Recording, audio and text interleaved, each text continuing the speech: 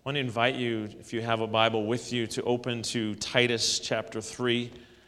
This morning we're going to be taking a look at a few verses in this book from Paul. Comedian Fred Klett grew up as one of 10 kids, and as you can imagine, that provided a fair bit of material for his comedy routine. He shares lots of stories, but his parents say that the one story that best epitomizes what it was like raising 10 kids was one concerning events that happened shortly after their family had watched the movie Mary Poppins. He says that one particular day his father was sitting at the kitchen table looking out the window when suddenly the oldest boy, Jeff, holding onto an umbrella, went past the window, hitting the ground hard. His father said that if it had ended there, he would have understood. But after that, Fred went past the window, and then Terrell went past the window, and finally Kyle went past the window, and Kyle didn't even have an umbrella. Fred said that his dad came outside, looked at the boys all laying in a heap on the ground, and asked him, "Now, when you saw your brother Jeff jump and the umbrella not work, why did you jump?" To which Fred said, "Well, I didn't think he'd done it right." Then their dad got sucked into kid logic, and he yelled at Kyle, "And you did not even have an umbrella!" To which Kyle snapped back, "A lot of good it did them." Do you remember that sense of wonder as a child, when umbrellas could make you fly? In his book, Dangerous Wonder, Mike Yaconelli laments the fact that many of us today have lost our sense of wonder. As followers of Christ, we've grown bored, we've grown complacent, we've gotten stuck in the routine of life. We've lost our aliveness, we've lost our vibrancy, we've forgotten to listen for the voice of Jesus and to follow him into the adventure that he calls us into. He calls us, Yaconelli in his book says, he calls us into dangerous wonder, and he says this: when we find the place of dangerous wonder, our souls come to life, and we sense that we are on the brink of a great and mysterious way of life.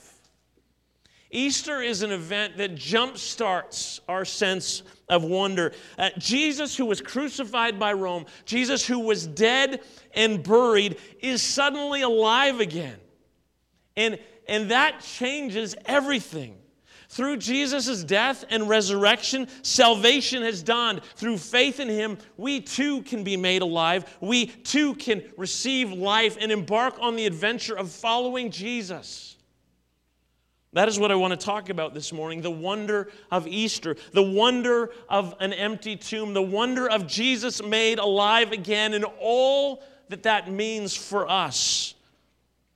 To that end, we're going to dig into a few verses here at the end of the book of Titus. Before I read those to you, though, let me say a few things by way of background information.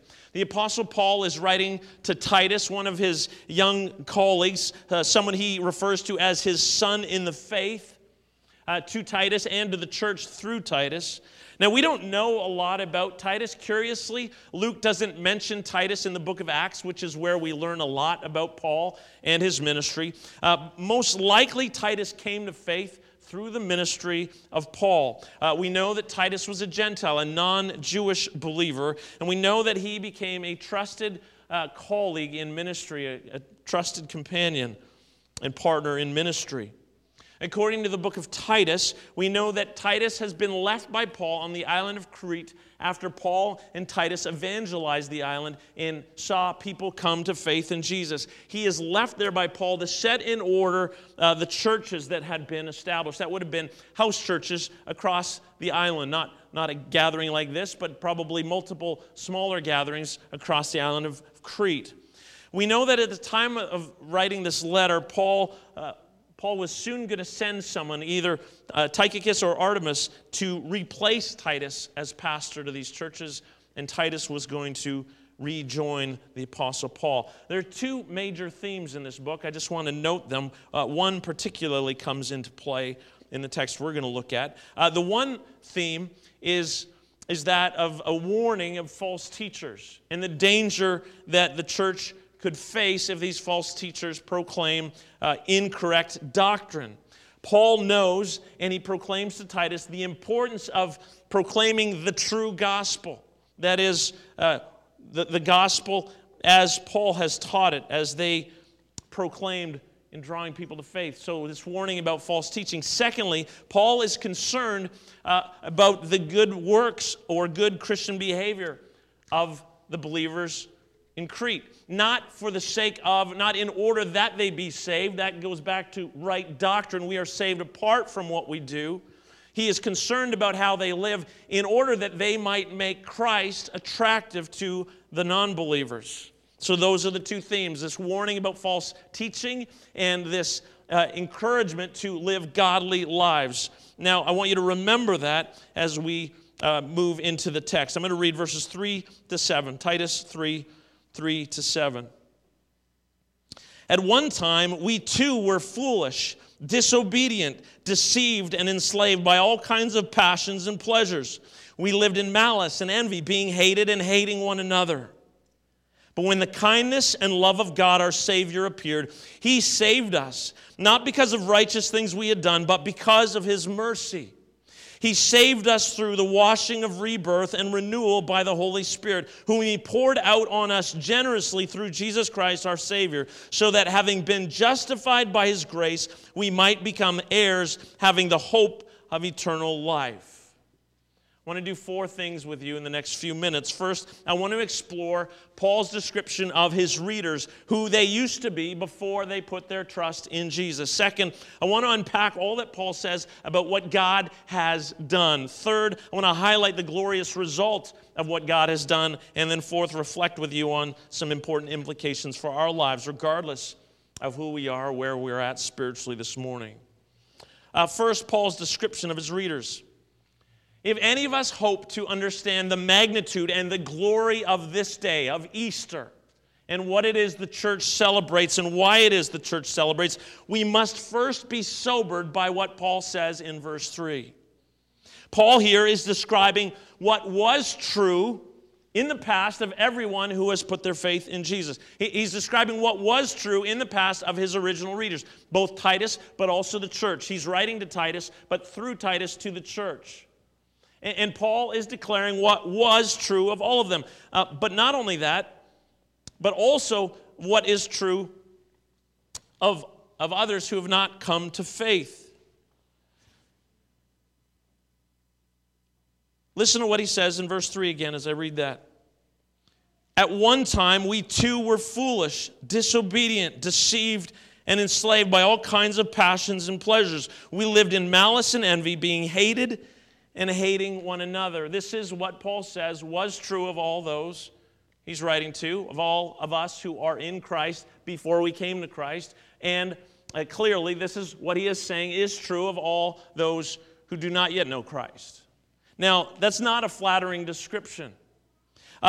Not likely to win Paul any popularity contests on the island of Crete or beyond should this get into the local papers. Hey, remember that guy who was here not long ago? Yeah, you know what he said about us? Paul is describing what was true of every Christian and what is true of everyone who is not in Christ. And what we need to recognize here is that Paul is describing the universal human condition. This will not be a surprise to any of you if you have spent any significant time reading the Scriptures. The Bible is clear that apart from faith in Christ, we are all in rebellion against God. We are depraved. Now, to speak of human depravity does not mean that we are all as bad as we could be. It is to say that every aspect of who we are as human beings, apart from Christ, is tainted by sin, that we live in rebellion against God. We stand in opposition to God. Romans 5:10, we're described as God's enemies. Ephesians 2:3, we read, we were by nature deserving wrath. That is, we stand under God's judgment, guilty of sin. Colossians 1:21. Once you were alienated from God and were enemies in your minds because of your evil behavior. Scripture over and over and over again describes this as our human condition. Apart from Christ, we are God's enemies. We are in rebellion against God. We are evil sinners.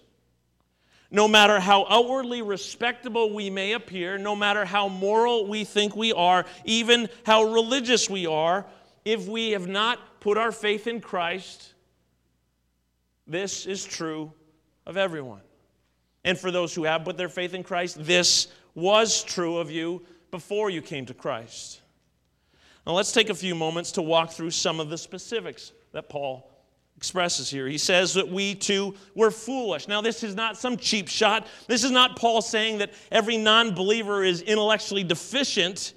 His point is that no matter how much they may know about all manner of things, if they do not know God, they are foolish in the one thing that matters most. Biblically, wisdom is described as living in light of the reality of who God is and who we are and what that means. Apart from Christ, we are foolish if we do not know God. The fear of the Lord is the beginning of wisdom, we read in the Proverbs. We were not only foolish, disobedient. That is, not submitted to God, not submitted to God's ways. We do our own thing. We reject God. We reject His authority. We reject any notion that we are accountable to Him, and we live with ourselves on the throne as our own authority. Jeremiah the prophet says this, "The heart is deceitful above all things and beyond cure." Not only that, but we are in rebellion, we are disobedient to God, but that all comes from our own heart.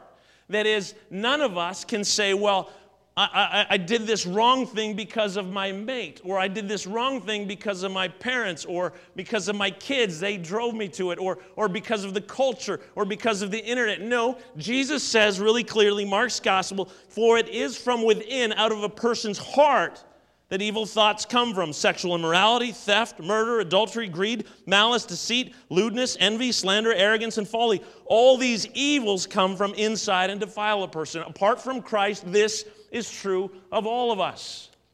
We cannot blame, we are not victims who can blame others, other people, or other situations for our sin. No, our sin, our evil behavior comes out of our own heart, is what we hear from Jesus. We were foolish, we were disobedient, we were deceived. Thirdly, Paul ultimately understands that all who resist God are in fact duped by Satan. God's arch enemy who wants to resist God, who wants to fight against God, who wants to mess with God's plans, is seeking to steal, kill, and destroy. That is, he wants to lead humanity astray. He wants to keep humanity in the darkness. He wants to keep us from understanding God's love and God's grace and God's work of salvation. And so all who are apart from Christ remain deceived, duped by Satan. Paul goes on and speaks of enslavement to all kinds of passions and pleasures. That is, apart from Christ, obedience is not even possible. We read those who are in the realm of the flesh cannot please God. We are enslaved. We are slaves to sin. Again, that doesn't mean we do everything bad that we could, but everything we do is tainted by sin. We cannot please God in the flesh. That is, we cannot please God apart from Christ.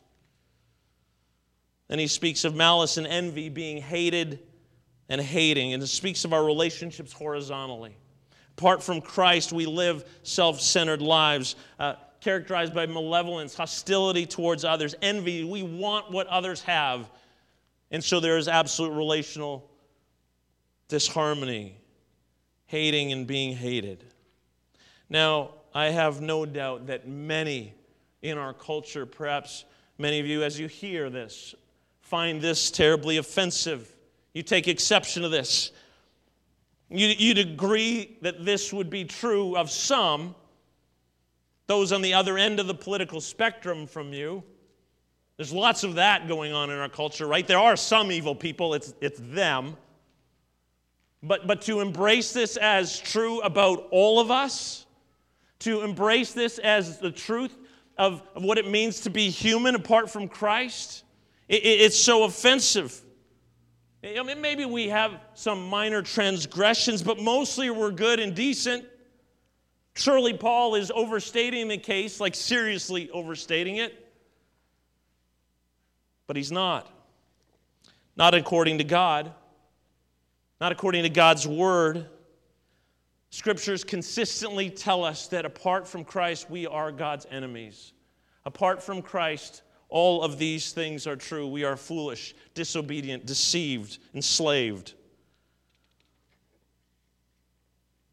See, part of what lies behind this way of thinking that we're not really this bad is a fundamental error in our thinking about sin.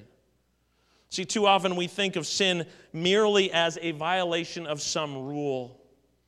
That God has set up some arbitrary rules and we can transgress one of those, and it's really not such a big deal. We fail to see the gravity of what sin actually is, of what we're actually doing when we violate God's law, God's way.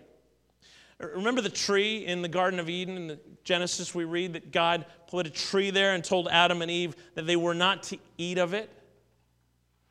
God didn't put that there as some test for Adam and Eve, dangle this thing in front of them to tempt them. No, that tree represents His authority. It is a symbol that their authority as human beings is not ultimate. God gave them dominion. God gave them responsibility. God gave them a tremendous amount of authority, but their authority was derivative. It came from His. And so that tree stood as a symbol that their authority was not ultimate.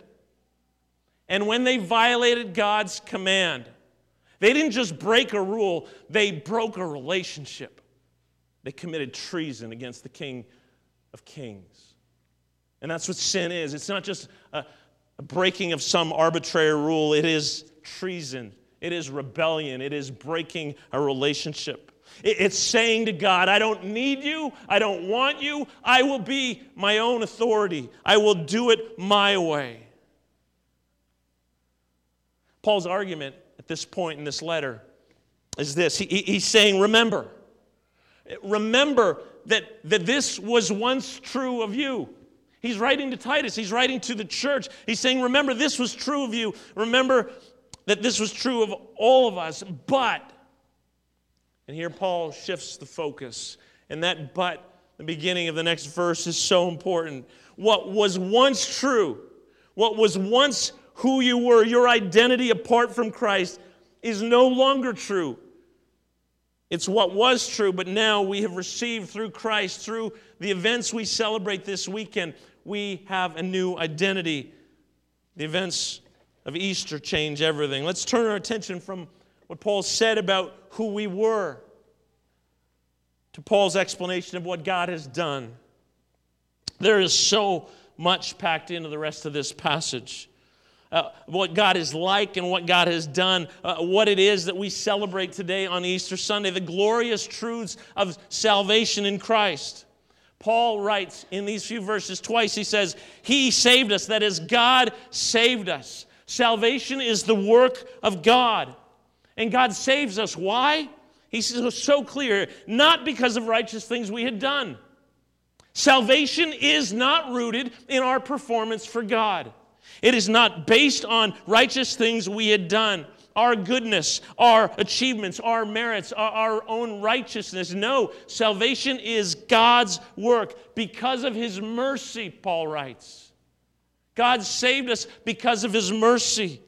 When the kindness and love of God appeared, He saved us because of His mercy.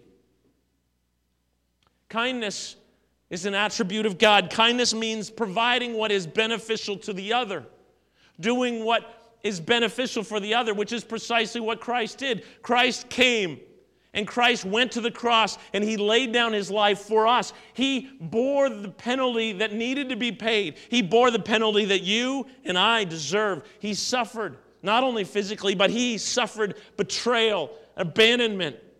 He cried out, my God, why have you forsaken me? He experienced forsakenness for us, for our benefit, out of kindness for us. On the cross, Jesus spoke those incredible words, "Father, forgive them, for they do not know what they are doing." Love is also an attribute of God. In fact, John says God is love. John 3:16, a verse that probably everyone is familiar with. For God so loved the world. World there doesn't mean the planet. It's not talking about geography. World means humanity in rebellion against God. God so loved humanity even as we thumbed our noses at him. God loves us even in our rebellion. While we were his enemies, Jesus went to the cross and suffered for us to pay the price for us, price that we could never pay, in order that through faith in him we might be redeemed. When the kindness and the love of God appeared, God saved us by his mercy. Ephesians 2:4 speaks of God being rich in mercy. Salvation is a gift. Salvation is the work of God. It is not something we deserve. It is not something we contribute to. We simply surrender in faith and say, "Jesus, you are my only hope." We lean on him. Salvation is his doing.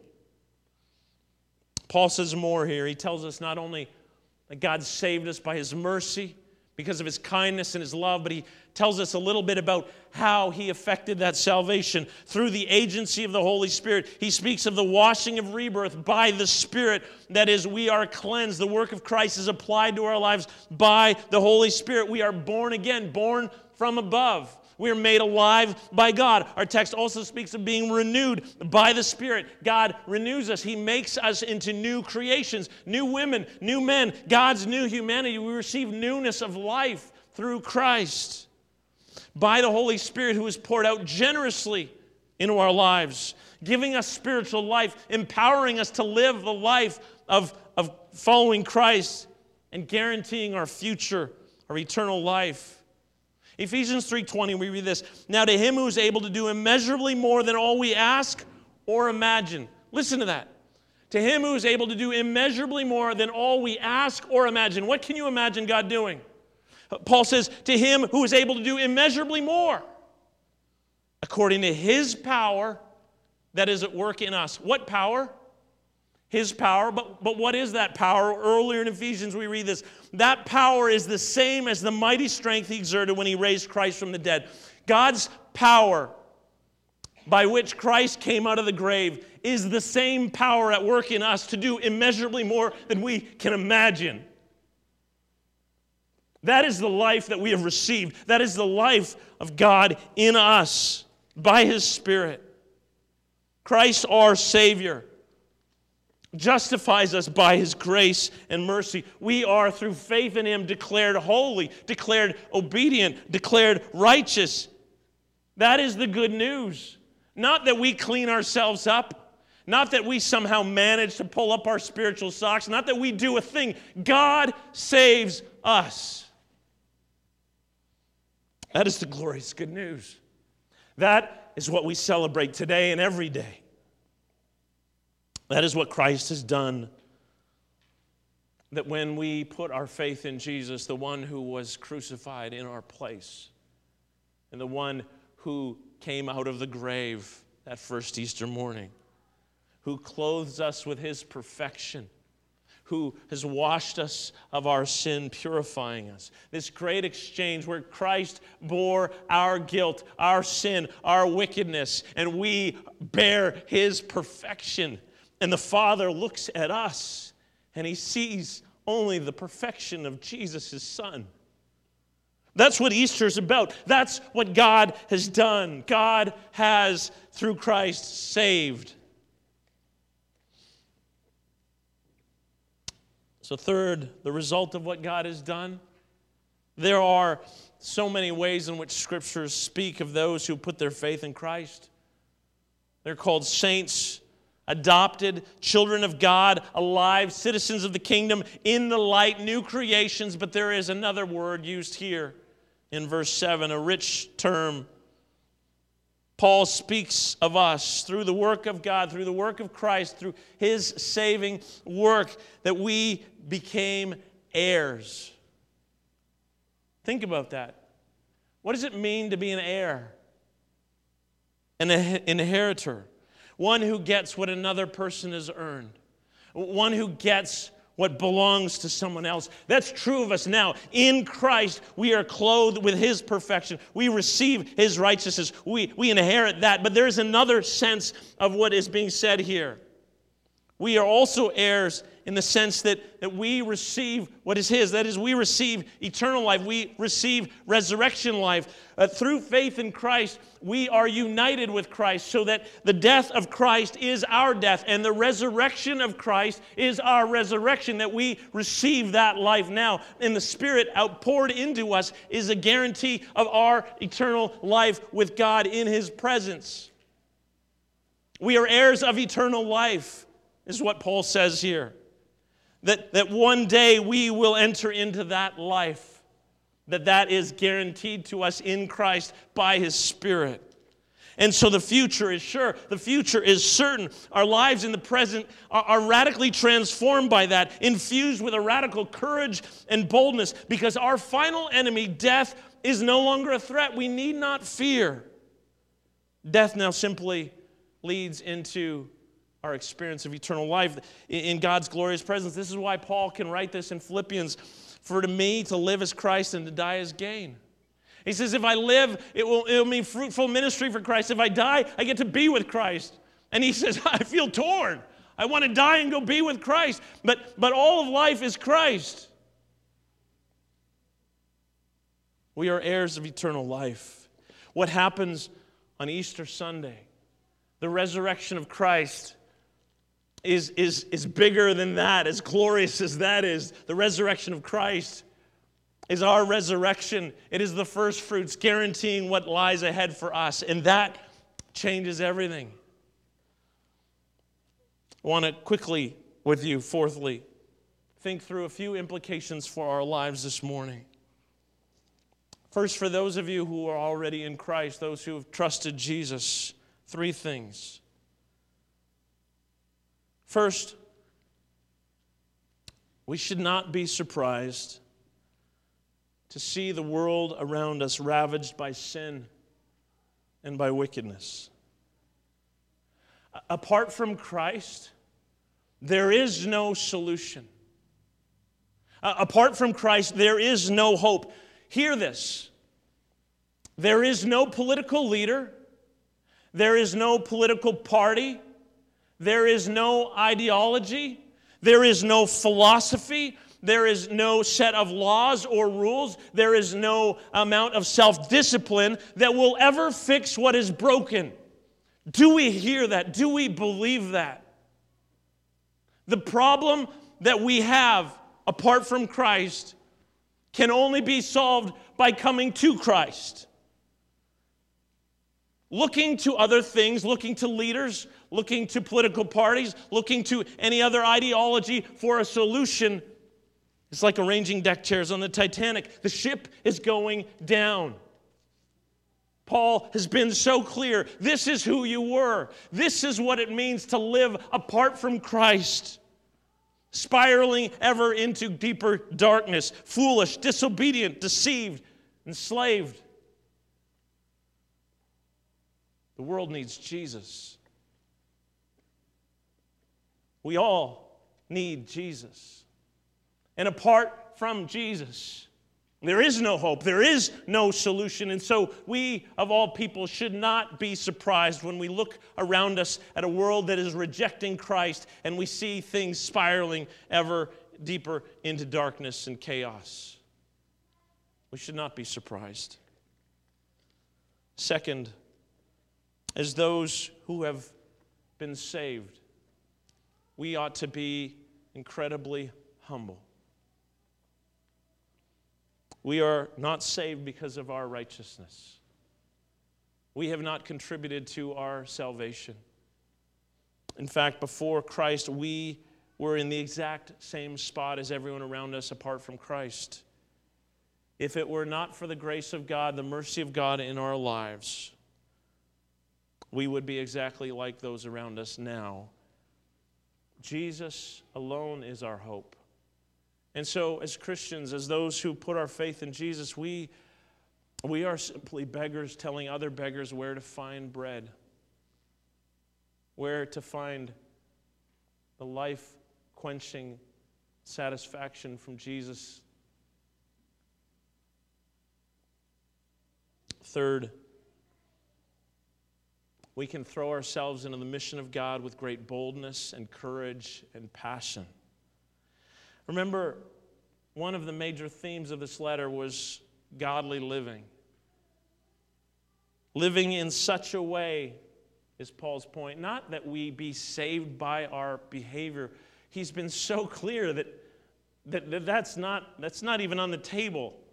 Apart from Christ, there is no salvation. We are saved by God through Christ because of His mercy, out of His love and His kindness, not through anything righteous that we've done. So let's hold on to that. That is the true gospel. So on the one hand, he's saying, Titus, this is the true gospel. Proclaim the true gospel. He warns them against false teachers who will proclaim any other kind of false gospel. This is the gospel. Salvation comes from God through Christ because of His mercy, apart from righteousness that we do.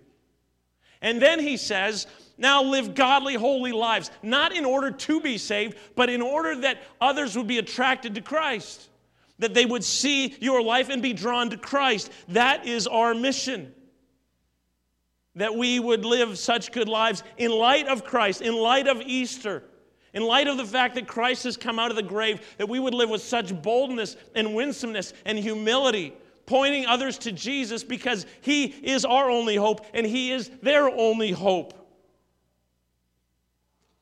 And therefore, we can risk everything living for Jesus. We can pour out everything for the sake of seeing lost women and lost men come to Jesus.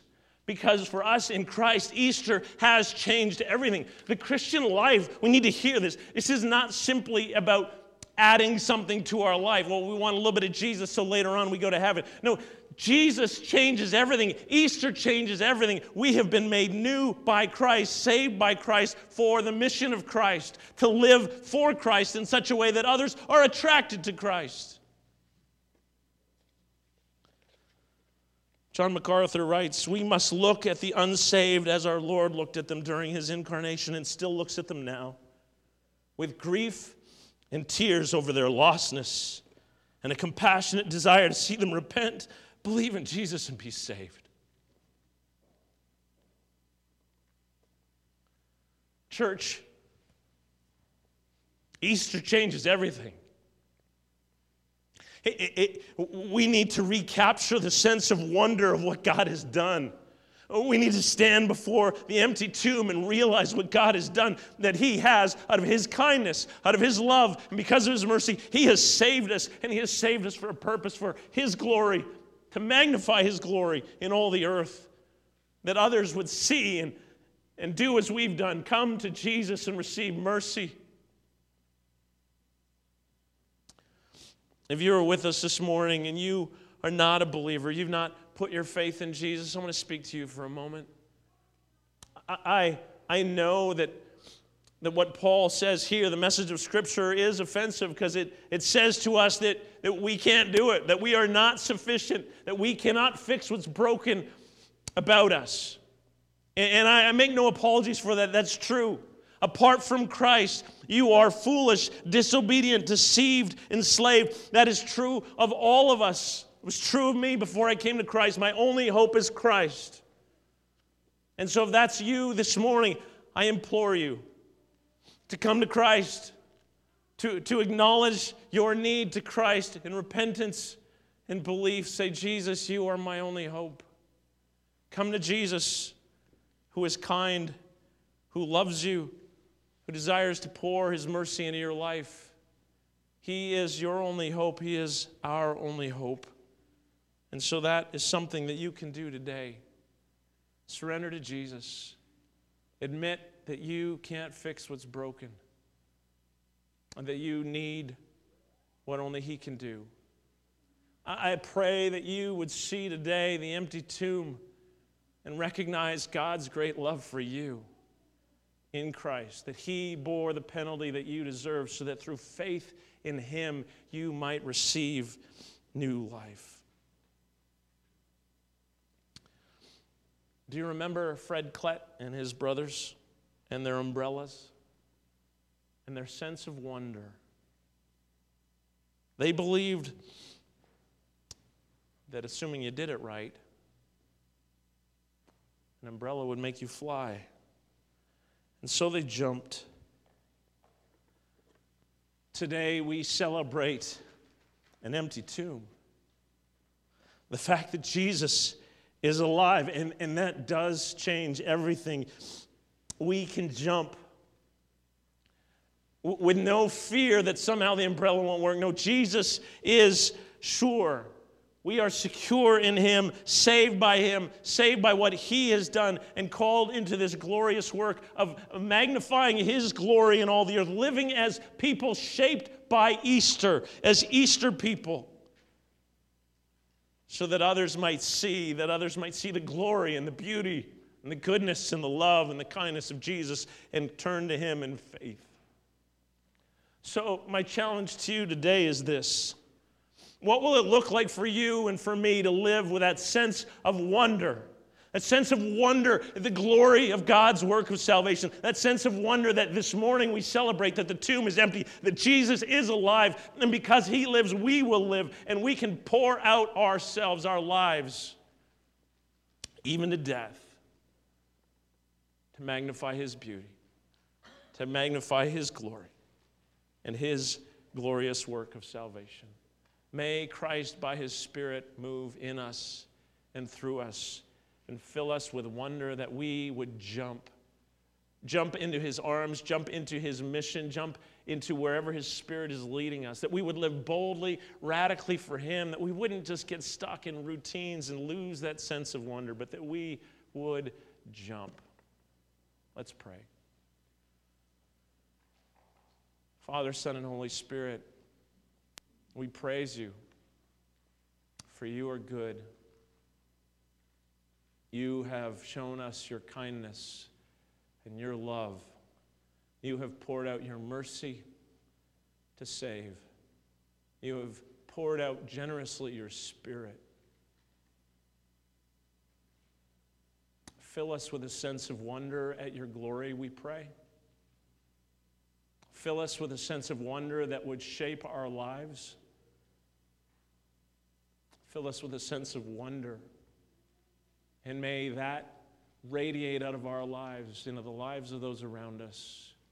We pray, Jesus, that you would draw many who remain lost to faith in you. That they too would be recipients of your saving work. We pray this in your name, Jesus. Amen. We're going to celebrate communion in a moment. I'm going to invite Bill and Lois to come forward. They're going to serve it this morning. Just a word, if you are here this morning and you are not a Christian, just invite you to remain where you are and watch as the people of God do what Christ has called us to do. Jesus said the night he was betrayed that we are to do this in remembrance of him. He took bread and broke it and said, "This is my body which is given for you." And in the same way, he took the cup and said, "This cup is the cup of the new covenant of my blood poured out for the forgiveness of sins. As often as you drink it, do so in remembrance of me." So if you are at home, I trust that you have some bread and juice or wine ready. In a moment, Bill and Lois will come around. If you would like to participate, if you are a believer in Christ, just put your hand out and they will drop a little container of the elements into your hand. It's a little cup of juice. And in the top, there is 2 layers of foil. Peel back the first one, and you'll find a little wafer in there. We'll all partake together, so you just take that when they come around. For those who need gluten-free, there is a gluten-free cracker in a Ziploc you can grab. Let's pray and give thanks to Jesus for his body given for us, his blood shed for us. And as we participate in this meal of remembrance, let's also remember that this is a meal that points us forward to that day when we will enjoy that wedding supper of the Lamb with him. Father, Son, and Holy Spirit, we thank you for your gift of salvation. We thank you, Jesus, that you gave your life for us. that you gave your body for us, that you poured out your blood for us.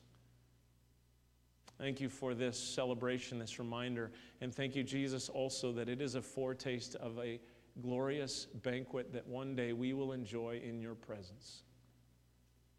As we partake, you bless us with a deep sense of your presence and your work in us. Amen.